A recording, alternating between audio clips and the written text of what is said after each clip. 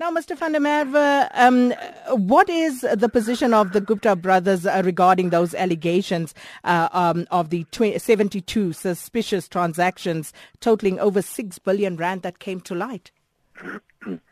No, it's actually very simple, I can tell you. I consulted with them yesterday and last night.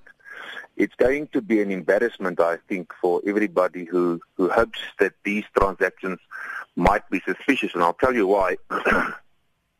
Let me refer to one of them, the 1.3 billion. The banks decided to close the bank accounts of the Gupta family and their businesses.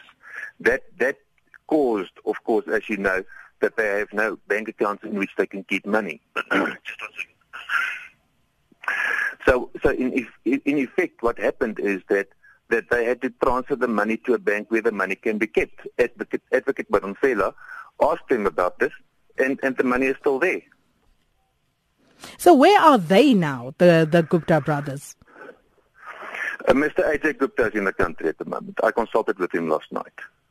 And just looking at all these developments, Minister Pravin Gordhan wants to the court to declare that as finance minister, he has, no obligation to help the Guptas in this battle that they have with the banks. What is their response to that? Because it would seem as though they are trying to bring pressure to bear on the finance minister to intervene. Yeah, you must understand that the moment that political role players involve normal citizens in their fights, it becomes a messy affair. I've advised the family to file an affidavit in which we deal with each of these allegations completely in opposing papers.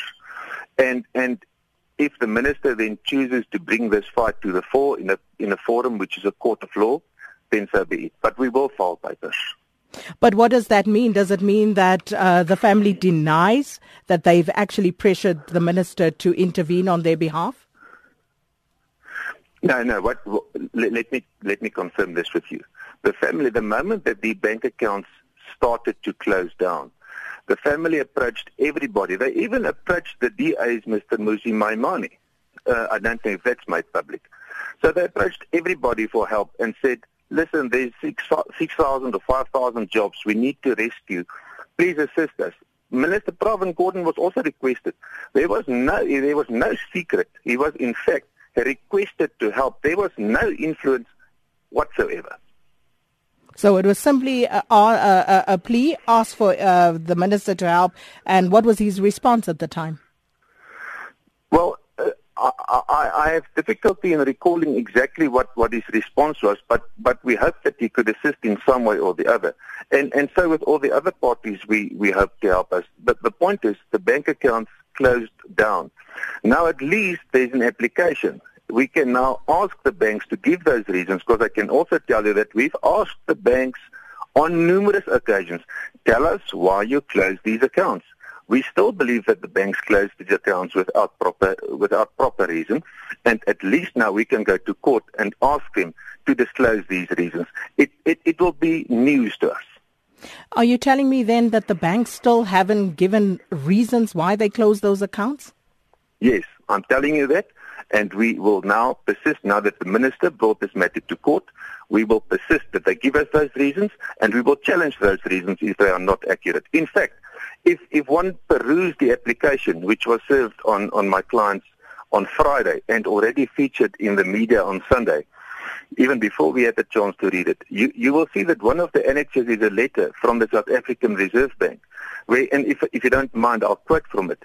It's a letter directed to Mr. Gordhan. He says the following: I've been informed by the Financial Surveillance Department of the bank that Standard Bank has informed FSD about a particular foreign exchange transaction involving VR Laser, an associated company of Oakbay, and then this is the important part, which could form the basis of an exchange control-related investigation.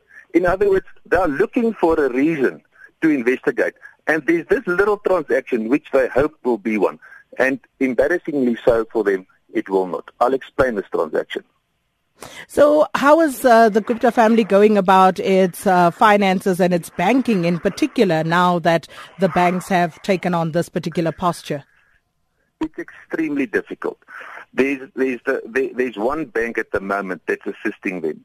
That bank is taking severe hammering from all the other role players. And I assume that is why there are these so-called suspicious transactions, because they have to conduct their business from this particular bank account. And I think that is just the reason why it's advanced in the papers. So what's the way forward? What will the family do next? I think we reached a point where it's necessary for us to bring all the information to the fore. I think it's important for us to raise in the papers each and every allegation and to deal with it. The same with the issue of the Public Protector's report. You know, the family initially decided to stay out of the spotlight, but I think it's too late. They will now come forward, give proper and accurate explanations as to what happened, and then let a judge decide. Well, thank you so much for your time this morning, Attorney Gert van der Merwe, and he is, of course, the Gupta family lawyer. It's 23 minutes after 7.